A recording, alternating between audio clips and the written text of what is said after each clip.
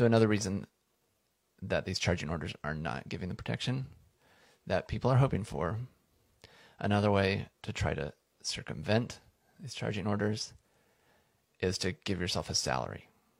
So again, it's avoiding the idea of a distribution coming out. Instead, it is a salary coming out to pay you for your management services.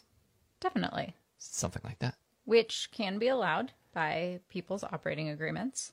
And it makes sense. But again, what we've seen, it's a clever trick. And judges have ruled that if you weren't paying yourself a salary before, you can't suddenly start paying yourself a salary now. You can't become a salaried employee if you All weren't of before. the sudden. Right. Because you're Yeah. obviously just trying to, Get money out.